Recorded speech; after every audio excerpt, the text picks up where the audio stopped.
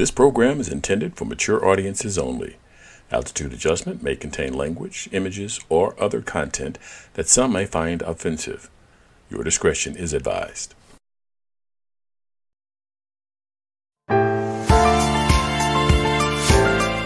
Welcome to Altitude Adjustment. Good afternoon. It's 2 p.m. Central Time on March the 26th. I'm Leon Davis along with Warren Harper, and you're listening to Altitude Adjustment. How you doing today, brother? I am doing just peachy. Excellent. That is excellent. So the conversation that we were having today before the show started had to do with a comedian, Al Siddiq, who made some claims on the Joe Rogan show, as if Joe Rogan had been in enough controversy over the past 360 days. And so I don't know. Maybe Joe Rogan has decided to thumb his nose at all of that. What do you think? I know you haven't heard the clip yet because I just sent that to Warren. But Joe Rogan is still getting paid the big bucks. So my take on that is what he's doing is working for him. Yeah, I don't know. I don't have a problem with people being controversial. I just think that controversial at the expense of other people. I mean, if you're going to be controversial about yourself. Don't be controversial about someone else's life. Is that a fair way to approach it, or do we just? Well, yeah, we could feel that way, but as long as we have free speech, who's going to be the watchdog for that? And who's going to determine what you can and can't say? Well, yeah, I get that. I wasn't trying to say that we should have a watchdog, but self-regulation. If you're gonna create controversy, create it about yourself. Don't create it at the expense of someone else, because you have no idea what damage you could do to someone else's world by just creating controversy in an attempt to, And I'm not saying he's creating controversy for his benefit, but it does benefit him, and so I think he should be responsible for any controversy that he creates. And so how do you hold him accountable? I'm not okay. I don't. So you thinking he should be? I'm talking about the. I'm talking about the. I'm not trying to put in a system where we hold him accountable. I'm saying he should hold himself accountable, and so I'm asking you, what do you think of, telling someone that they should hold themselves accountable for their actions? What do I think of telling the person they should hold themselves accountable? Right. Do you think that that's a reasonable expectation that people should hold themselves accountable for the actions that they take? Well, yeah, it's a reasonable expectation, but that doesn't force them to do it. And like I was saying before, personalities like Joe Rogan, with the money they're making, it's kind of hard to expect them not to walk away from all of that if they're being paid that well. All righty. So today we're going to talk a little bit about oil and gas. The reason that the topic became a hot issue for us was the current situation. Warren has to go out and buy gas. I'm not out there buying gas. And he got pretty pissed, if that's a term I can use, pissed. He's out there paying at the pump, and he's like, "What the hell is what the hell is going on here? This is kind of fucked up." Yeah, well, at the end of the day, you buy the gas or you find an alternative, and what are the alternatives? EV that I can't afford, public transportation sucks right here in St. Louis. So I'll be driving less. Right, I understand that, but But one of the questions that you had, which I thought was an interesting question, was it has been years since I have seen a fuel tanker at a service station dropping off petrol. Right. And you can almost daily see price changes. You know, they do it in the evening when there's not a lot of traffic, but you have to think, how long does it take to use up the petroleum that they have? And what precipitates the change in price for petroleum that they've already got? They already have in their tanks underground, and now they're repricing that. You know, how does that make sense? So like my guess is, and I don't know for sure, and maybe somebody who's listening or who hears this knows, if the service station pays in advance for a delivery. So in other words, you know, there's a delivery of gas, and whether they're billed at the time of delivery or they're billed later, there's a cost associated with getting that gas into those tanks underground.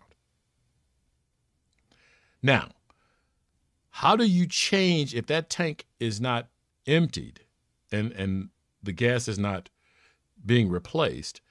How do you justify changing the price of the gas that service station has underground? How do you change that price? Yeah, I think as long as they can change it at will, they're going to do it. Because number one, if they see an opportunity to make more money and there's nothing stopping them, they're going to do it. That's free market practice, right? Well, okay. Did you get a message there? No, yeah. I thought I had it on Do Not Disturb, but apparently the ding comes on. Okay, so one of the things that I'm looking at and I'm asking a question about, you know, their service stations they're affiliated with big oil companies, right? You know, if they say BP on the station, they're not getting oil from, you know, a company not associated with BP, and so I understand that. And I don't know if there's an agreement that the company tells them what price to charge for that petroleum that's underneath the ground in those tanks.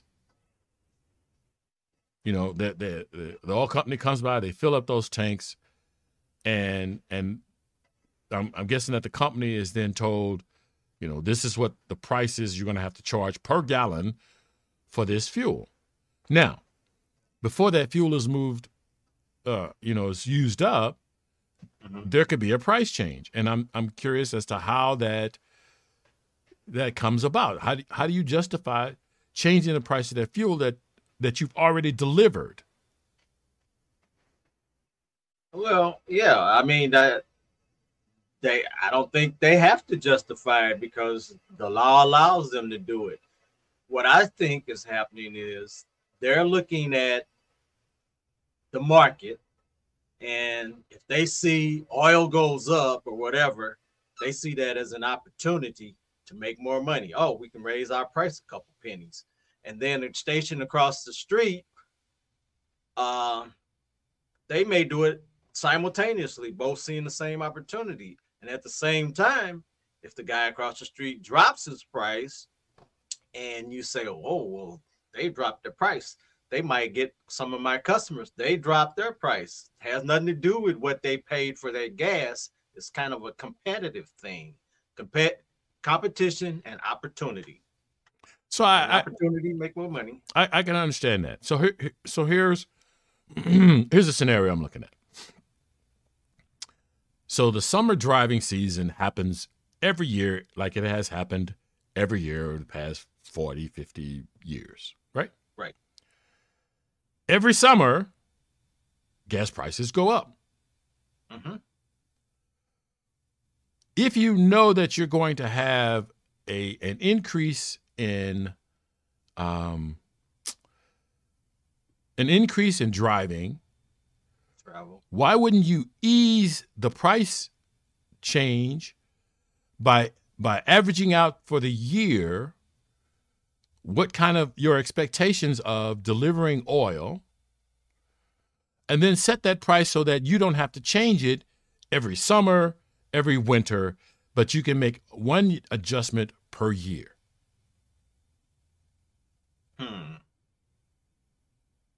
don't know. Mathematically, that might make sense, but since the price changes can be volatile and unpredictable, I mean, some like when the war happened, how do you figure for that? Pipeline bursts. You can't predict that. So I think they more or less take an opportunistic approach. We're going to make the maximum profit and still be able to compete with the station across the street. So they're watching each other, they're watching the market, and they're just trying to maximize their profit off of those two things. That's the way I think it's working. Oh, okay. So yell at Fred real quick. He's going to be heading out. He ducked his head in. Really appreciate you tuning in, Fred. He's going to be headed out to the Choice. What's that address at the Choice, Fred? Fred's going to be playing today. So if you're in St. Louis, you can go down and see Fred playing at the Choice. I'm going to have to start going back down there. I understand what you're saying as far as the unpredictability of like the war. But you don't have a war every year. No, you don't. And so price fluctuations or supply fluctuations can be accounted for in projections. Right. When you talk about oil profits, to say to me that they can't reasonably understand what they're going to be able to deliver on an annual basis, I'm not buying. Okay. I'm believing that they can on a regular basis or on a consistent basis identify what they can and can't deliver. And if that's the case, then all of the several fluctuations each cycle, and we'll call it a year, a cycle, are actually unnecessary. If they're unnecessary, then all of those changes in between are gouges. Okay.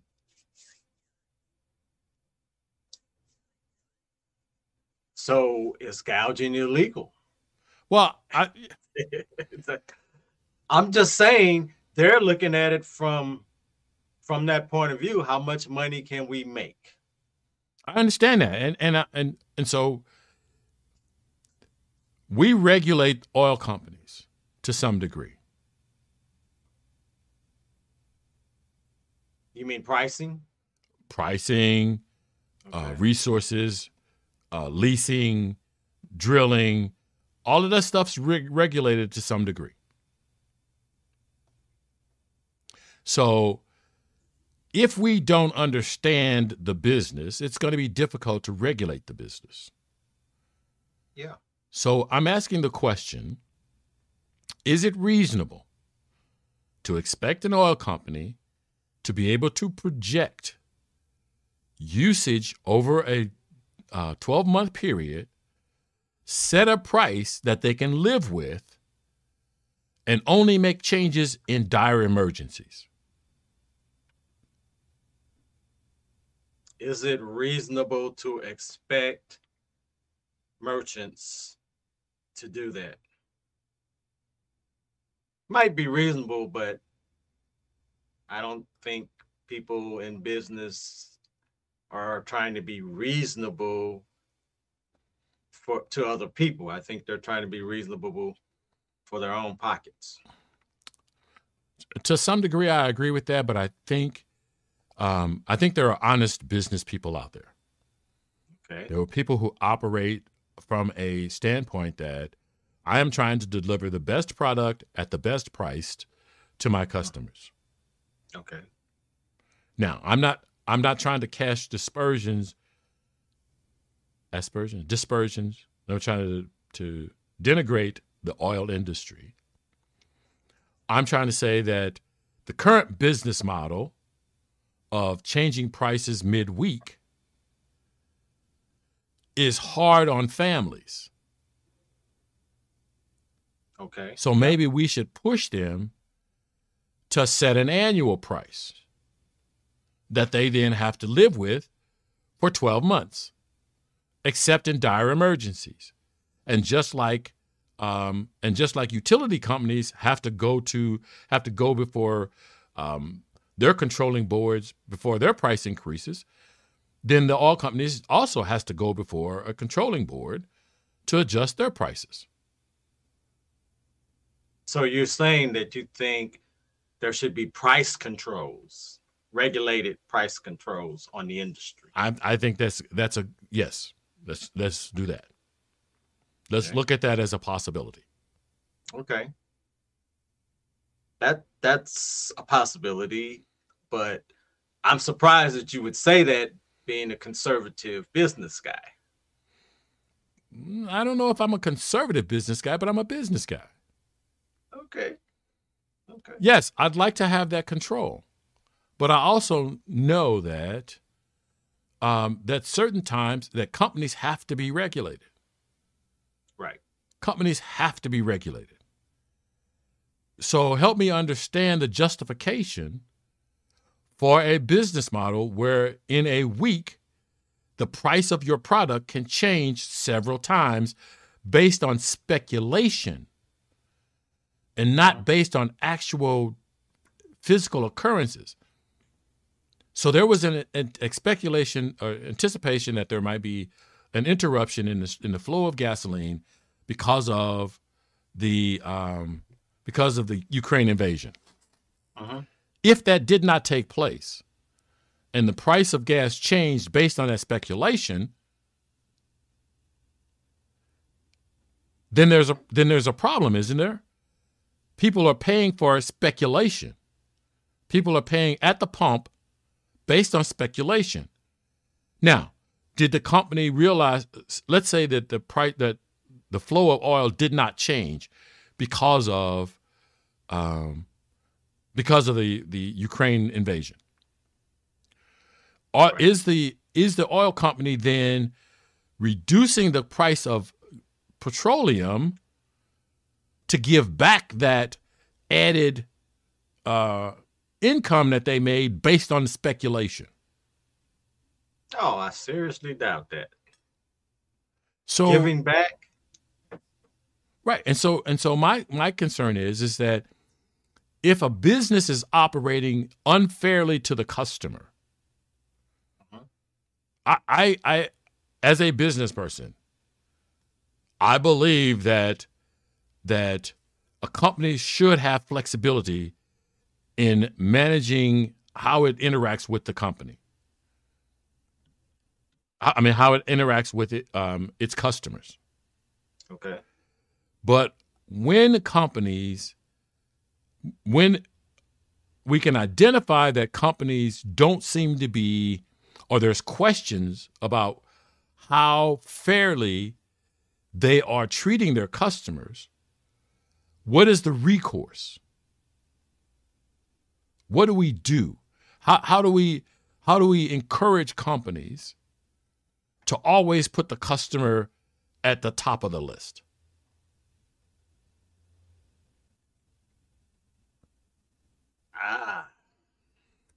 That's a tough question. That is a tough question because companies are always going to complain and clap back if they feel they're not allowed to make the profits that they feel they should make. And I think the bottom line is what drives most companies, most industries, most businesses. That's the sole focus, more so than the customer. Okay. So we're looking at a battle. Right. I as a person that believes in Individuals being able to start a business, individuals being able to operate and manage a business. I think that allows greater creativity, greater flexibility. It allows competition. Okay? Yeah. So when companies violate that, when companies aren't offering their best products, aren't offering the best in service, aren't making sure that their products are safe, and there has to be some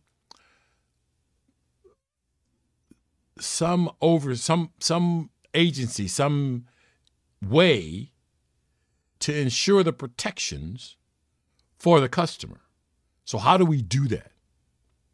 How do we allow companies the flexibility to run their business, but protect the consumer? How do we do that? How do we avoid consumer protection? Is what you're asking? No, how do we give companies flexibility in managing their business and protect the consumer? Because those aren't necessarily at odds with each other, but they are competing concepts. Right. Well, I think that regulation has to be put into the industries that the businesses will have to follow. Otherwise, I don't think we can expect the average business to put the customer above profits. Give you an example. If you compare the United States to a lot of other countries around the world, we are so much lacking in regulating industries when it comes to safety, toxic chemicals, dangerous products. Even in the United States, some states do a much better job of restricting hazardous materials or products to the customers. Like California, for example, they have some very restrictive laws when it comes to consumer safety. If you look at labels, California stands out because they have exclusive restrictions that other states don't even seem to care about. All right, and So go ahead. it's a governmental thing. I don't think our government is really as consumer oriented or focused as they want you to think they are. Well, okay, so I can easily say I think that our government has leaned more towards business. So from the Ronald Reagan era, the whole supply side economics is about supporting business more than supporting the public's need to access business. So that was giving businesses breaks, Right. giving businesses more help, delivering their products and services than it was protecting the consumer from bad businesses or ensuring that the consumer wasn't taken advantage of by business. And so I'm looking at as a consumer,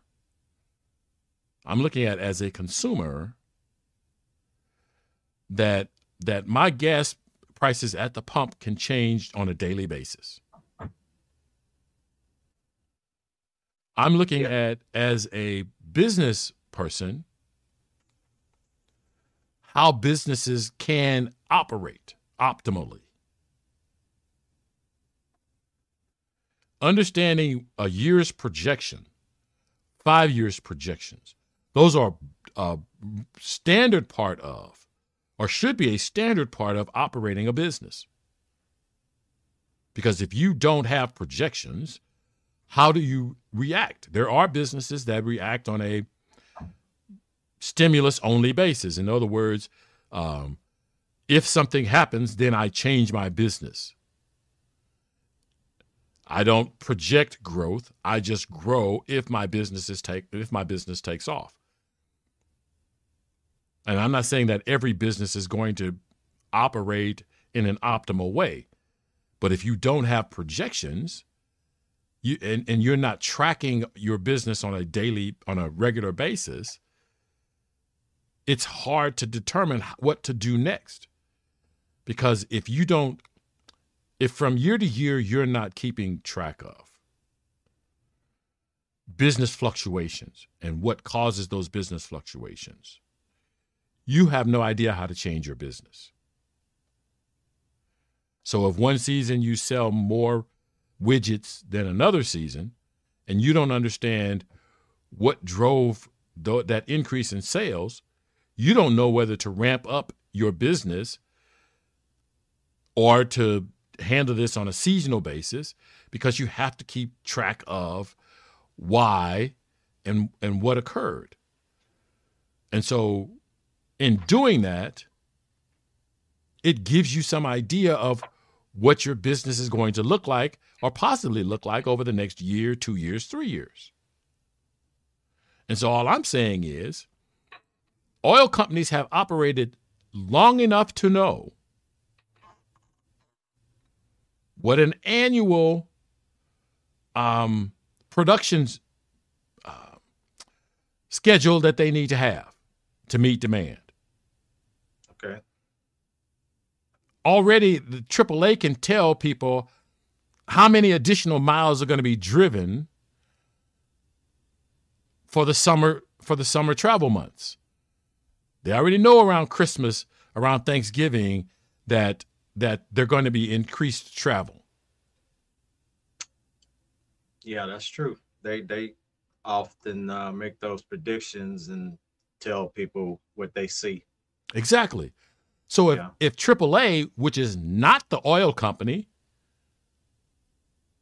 understands those predictions, shouldn't the oil company understand those predictions? Sure.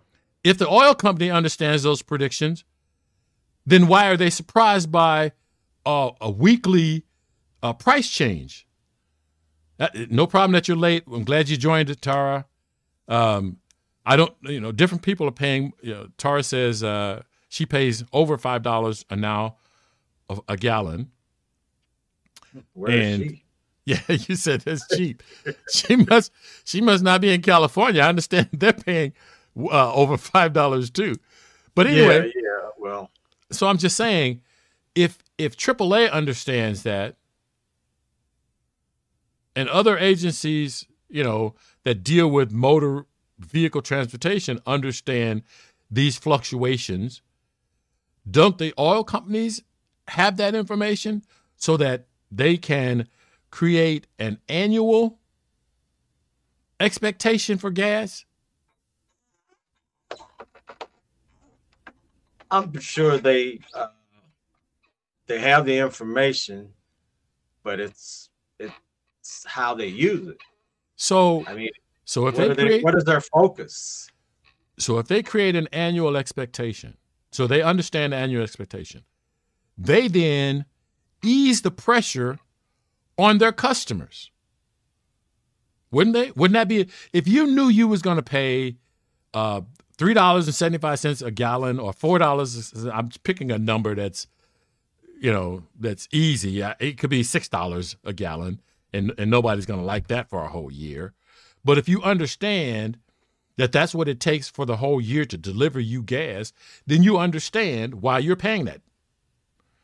Right now, people don't understand why they're paying the price that they're paying for gas. And it fluctuates it can fluctuate on a daily basis. And all I'm saying is, if you know that you're causing a heartache for your customers, wouldn't you want to move to a model that builds better for your customers? Well, like I keep saying, the businesses are focusing on profit, and they want to compete. If they set their prices at a certain level based on the predictions that you gave, yet they're Competition across the street is following a different model. When the competition prices drop, their sales are going to go down. So I think they can't just focus on the long-term thing. They have to compete with each other. So I think that's one part of the problem. You know, if a guy across the street drops his price is a nickel per gallon cheaper, he's going to get the business until you level out. So that's going to, you know, affect your bottom line, even though you think what you're doing is fair. And here's what I think. Over the course of a year, if you are treating your customers fairly with your price and gas, the guy that fluctuates on a weekly basis isn't going to have better prices over the full year than you are projecting out the full year. Because there are going to be times when he's lower than you, but there are going to be times when he's higher than you. Well, and when he goes over, and when he goes higher than you, where are customers going to go? They're going to come right back to you. But if a customer knows, you know what, I don't have to drive past Joe's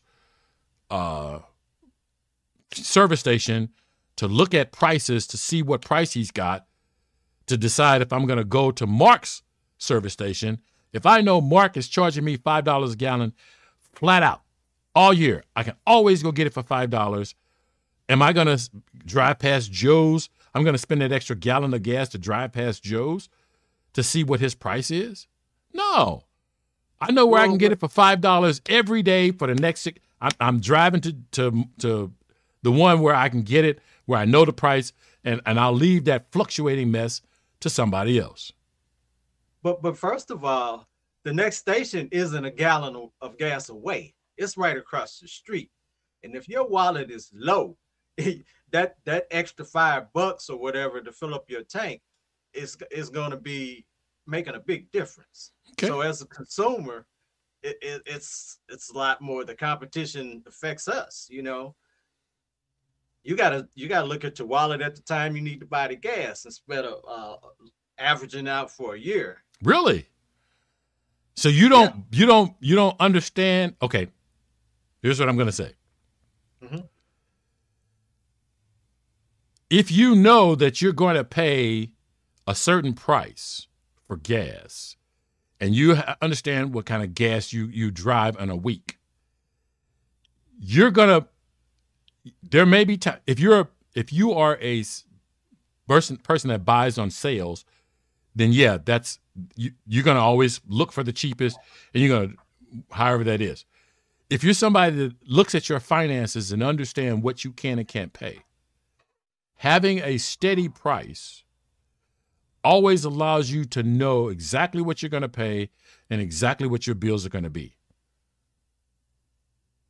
Well, the problem is there is no steady price to base your... I understand that, but we're talking about concepts. You're talking hypothetically. We're talking concepts. Okay. And we're talking... So in order to get to a place of where we have an annual gas price, we have to at least explore the idea, right?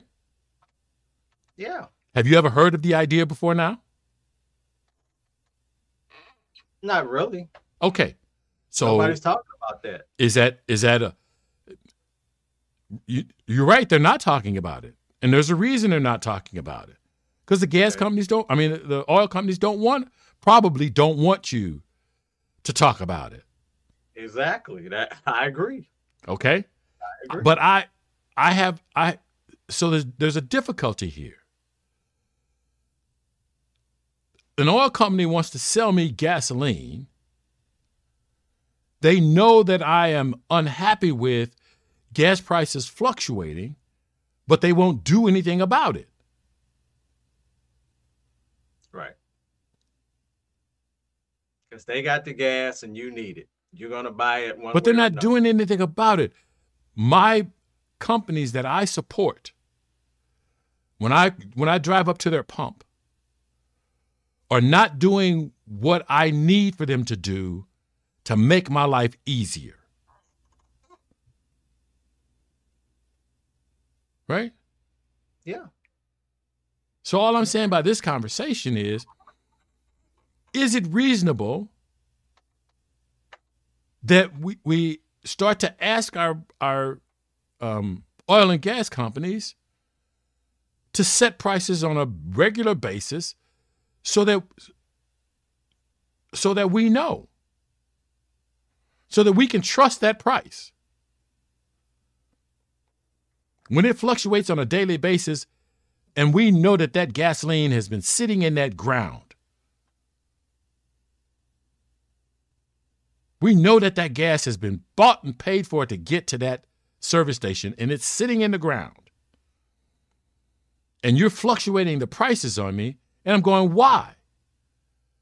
Why am I paying a different price per gallon for what's underground? Not that you delivered it. You know what I'm saying? Yeah, I understand what you're saying.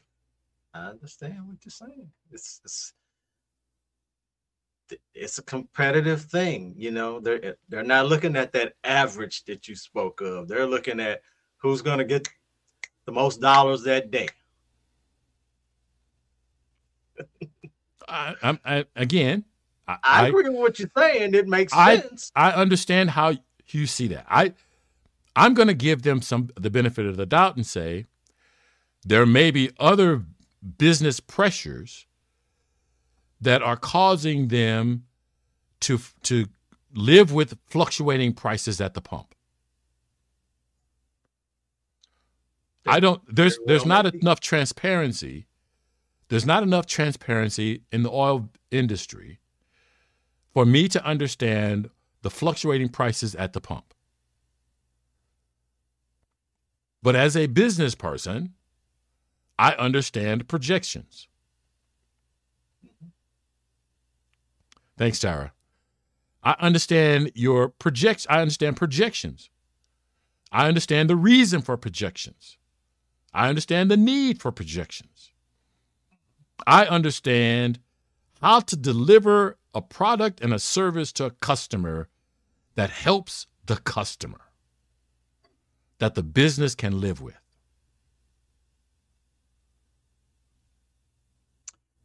Right. You made a point that you want to help the customer. I want to help everybody. I want the business to flourish, because if the business is not there to deliver the oil, we don't have the oil. So there's a need for them to flourish, but there's also a need to protect the customer. So let me say, as a consultant, I look out at the customer. The whole point of a business isn't to make money. It's to help the customer. Well, because if you're selling buggy whips, who's buying buggy whips? Right. Nobody's buying buggy whips. Right. So if you're selling a product that customers need, then the idea is, how do we help the customer? And we have to make a living at delivering products and services to the customer. Delivering products and services, motivation for business. But to stay in business, people are going to focus on profit. All right. Got to have that money coming in. And I think that's what drives the policies behind how they operate. If they see one way they feel they're going to make more money, that's the way they're going to focus on operating the business. All right. And so we have a system where we have taken a hands-off approach to business, to let businesses do what's right. And now we have questions as to whether businesses are doing what's right for the customer. So the question then becomes, how do we encourage business to do what's right for the customer? Is that a fair question? Oh, the question is fair. I think the big problem is in this system that we have is that anytime people get in the line of trying to steer businesses or regulate businesses to do certain things, you know, people flat back. They a lot of times people are talking about government, small government. People want small government. They don't want the government in their business. They want to be able to do what they want to do. I agree. So those are the people that are pushing for a hands-off approach to business. Yes. I'd like to have a hands-off approach to business. I'd like to have that because I think it allows people to shine. Okay. But if business takes their goods and services, because let's say it's something that you need, we need diapers, we need baby diapers, whether they're cloth or whatever. We need baby diapers to control whatever. So if the company providing baby diapers is given a monopoly, or they have a monopoly, and they take and make predatory practices of that, and not want to be able to provide goods and services on a fair basis, do we just sit back and allow that because we want businesses to be profitable, or we want businesses to operate? How far do we step back before we say, what is fair? What is fair? What is fair? Who determines what is fair? We have legislators that pass laws and set policies, and we vote for those legislators, but we've had debates on that as far as what they do once they get in office. But you mentioned diapers. Funny thing, because the other day they were complaining about that. Now they want to readjust the tax rate on diapers because somehow they were originally taxed as a luxury item at a higher percentage. Now, who on earth thought that diapers were luxury? Whoever was behind writing the tax laws or categorizing the items with taxes. I think we got to look at the people creating the laws and that affect our businesses and our government. Oh, okay. So, that can be a separate discussion about how we do that. And so I want to make sure I'm addressing the oil and gas industry first, yeah, and then put those things into perspective in another show. Well, what I'm saying is the people that regulate these industries, you got to kind of look at them at the same time, because we're talking about regulation as far as setting prices and how they adjust the prices, right? That's part of it, sure. That's part of it. So, question is, who's setting the regulations? Or I agree. So, yeah, but a part of setting the regulations is you have to have some transparency into the operations of the company, right? Yeah. So at this point, at this juncture, because we have such a hands-off approach to business, we don't have that data to understand when a company is gouging and when a company is not. Right. So there may be a need to have more visibility, more transparency in the price structure, so that we have an idea when a company is gouging. And that doesn't necessarily mean that we share that in. So like the government then has the ability to look in on your pricing and your structure. That at this point doesn't mean that have regulated anything, that they've changed anything, or that they're making that information available to your competitors. Because your pricing is important to keep from your competitors. Because if by looking at your pricing and understanding how you're pricing things and where you're buying your raw materials and all that kind of stuff can be a competitive advantage for your competitors. But in order for the government to understand that you're operating on an honest level, they probably should have that information. They probably should have access to your pricing structure. How is honesty determined in how a business functions?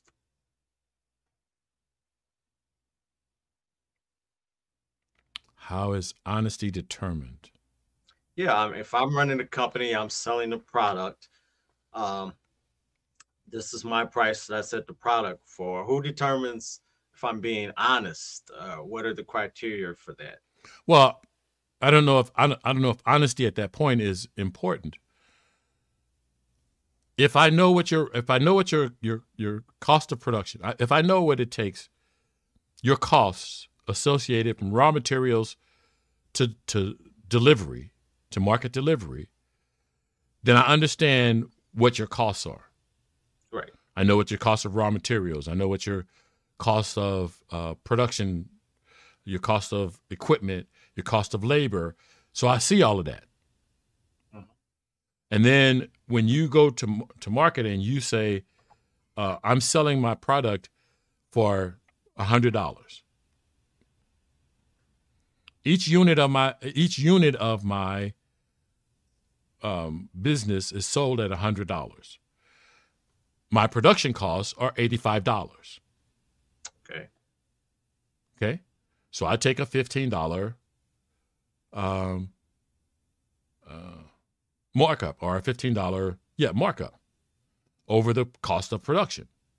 Okay. That's not about honesty. It is what it is. These are my costs. This is what I'm selling it for. This is what I get. It's when you change your price of your end unit costs from $100 to $175, and your production costs don't change.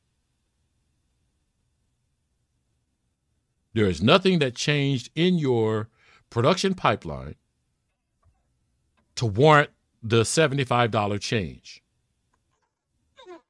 Well, in the free market system that we have, what should be determination of where that price is set? Again, you can set your price wherever you want to. Mm-hmm.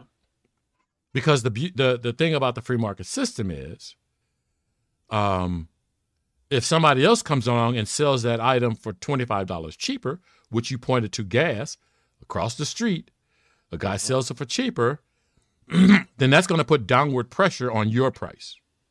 Right. And that's what the competition does, is it puts the downward pressure on runaway prices, and that helps keep people honest in their pricing.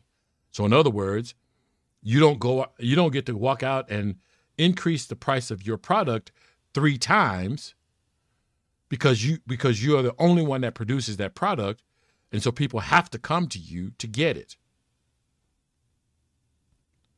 So honesty at that point isn't an issue. It's when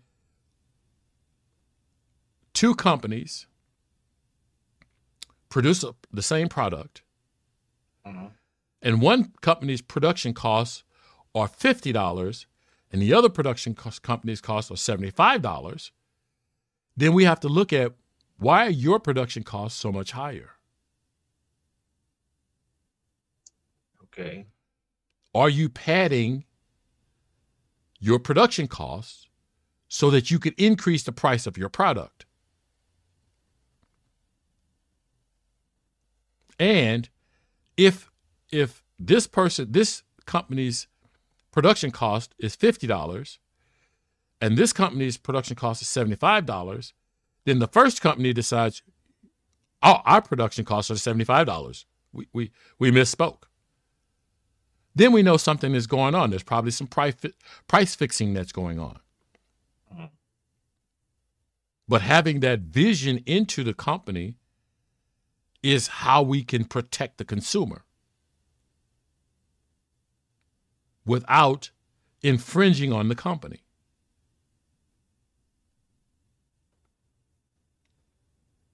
So as long as, let's say, the cost, the material, price of labor, taxes and all that stuff, utilities, et cetera, buildings, all that. Mm-hmm. Your production costs. Should there be a restriction on the final cost? Again, if there's a need to have a restriction on the final cost, it's because we found some irregularities in how you set the final cost. Okay. Maybe you were cheating or fudging the numbers. You're fudging numbers. We find that you're fudging numbers. We find that you called the other company up and said, hey, look, I want to make more than $1 per widget. And if we both raise our prices at the same time, we can both make more money on this. Okay. I guess that might happen sometime. Well, the idea is to believe that people would not want to do that. That they thrive in competition. Having a competitive market is an opportunity for you to show your individualism, to show your ability to manage under stressful situations. But what we've seen is that sometimes that doesn't bring out the best in people. It brings out the absolute worst. Okay. So I want to see companies be challenged to be better.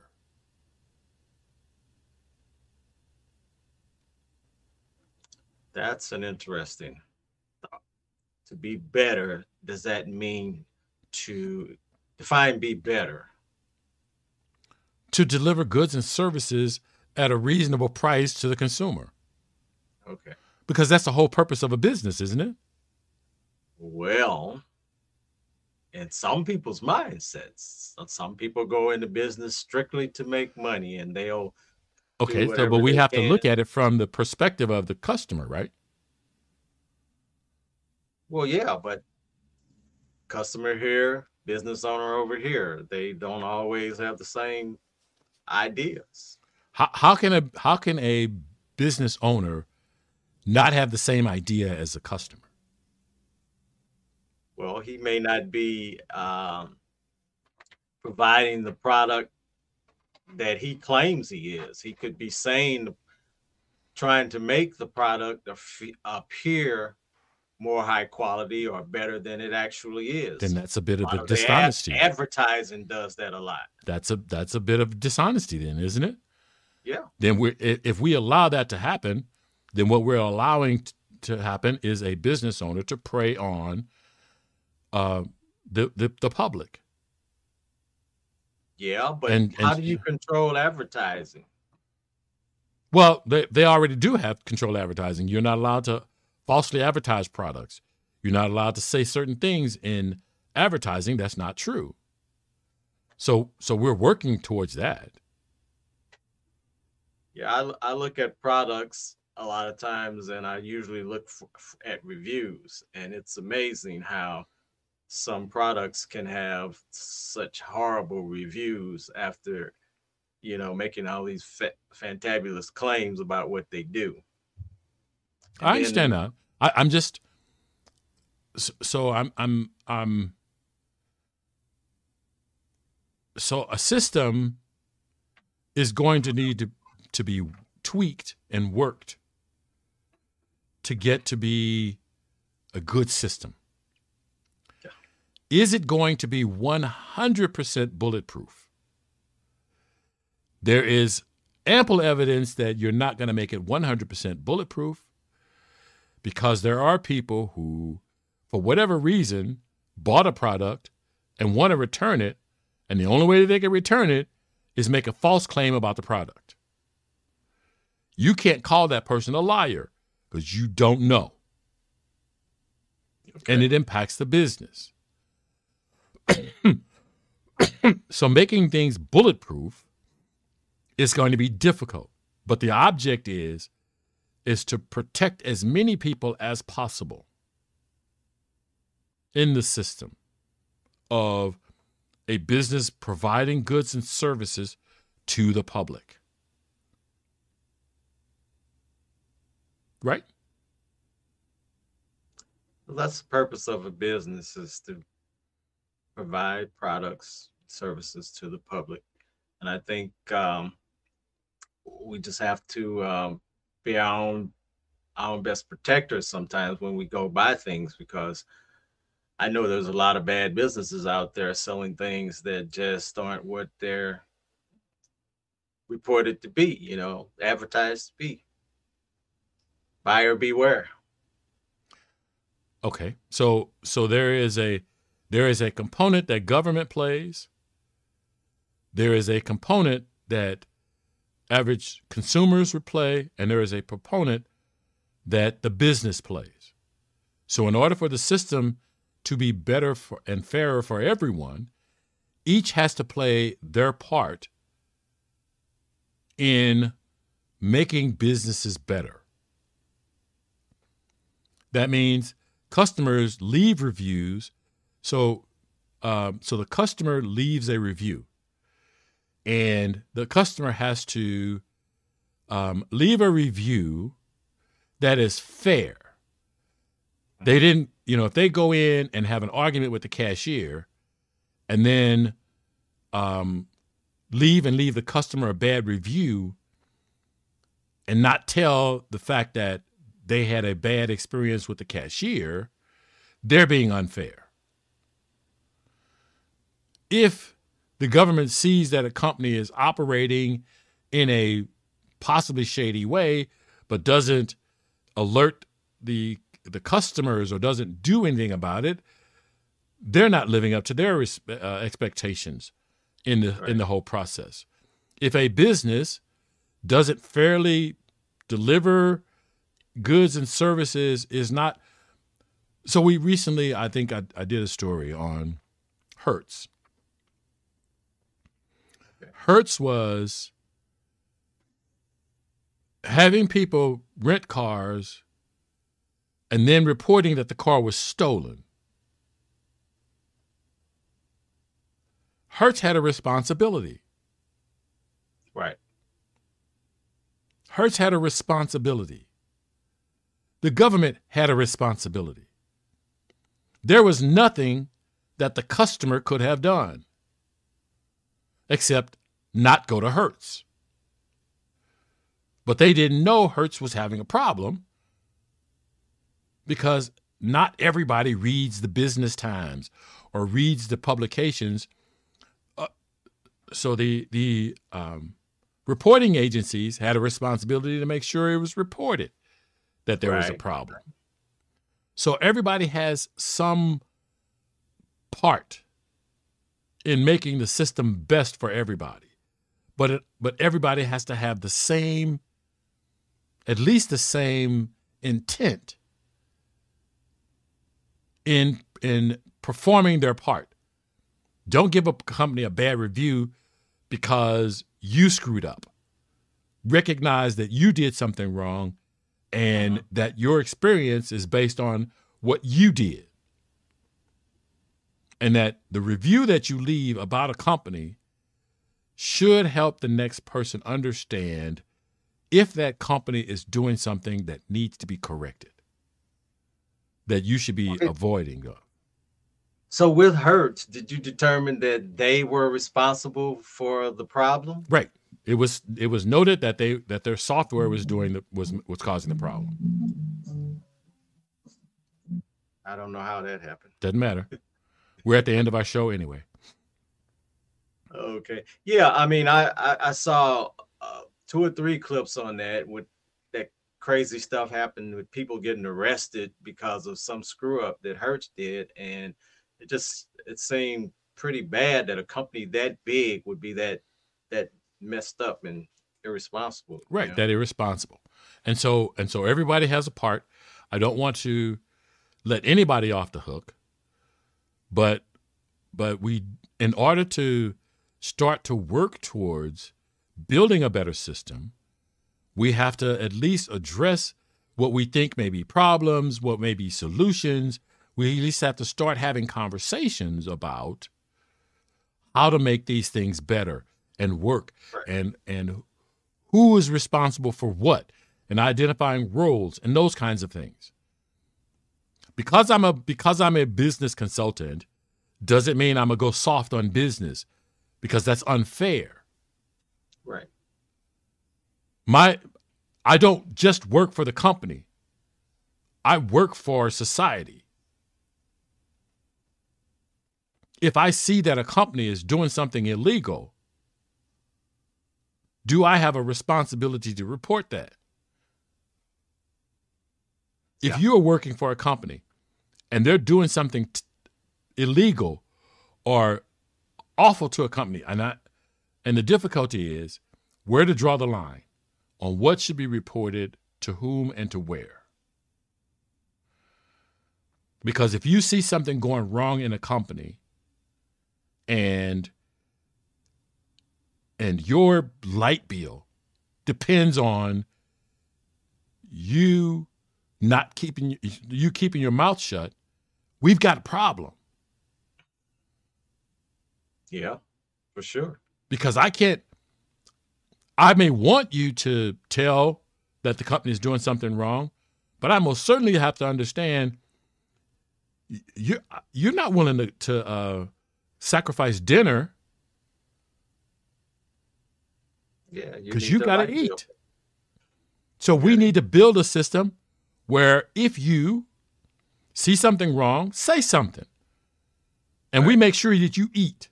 And we make sure that you have clothes on your back.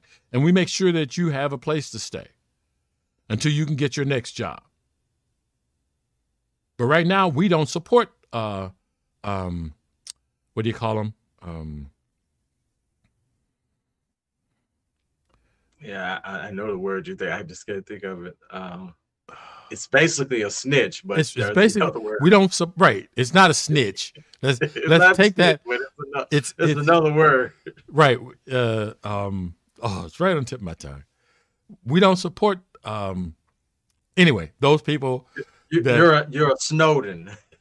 Right, a Snowden. Exactly. All righty, we're out of here.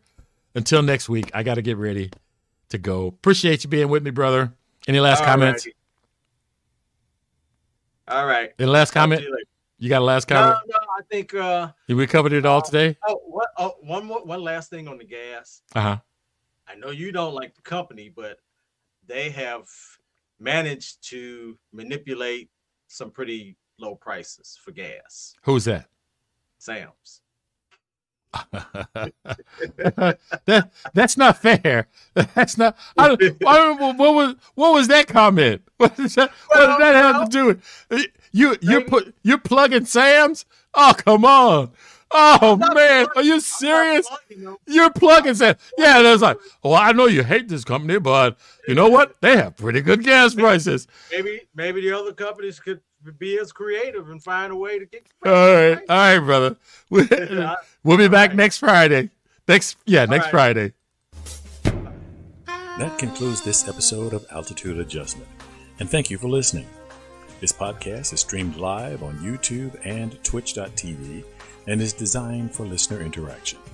Visit the website, thelionsdenstl.wixsite.com/home to join the discussion.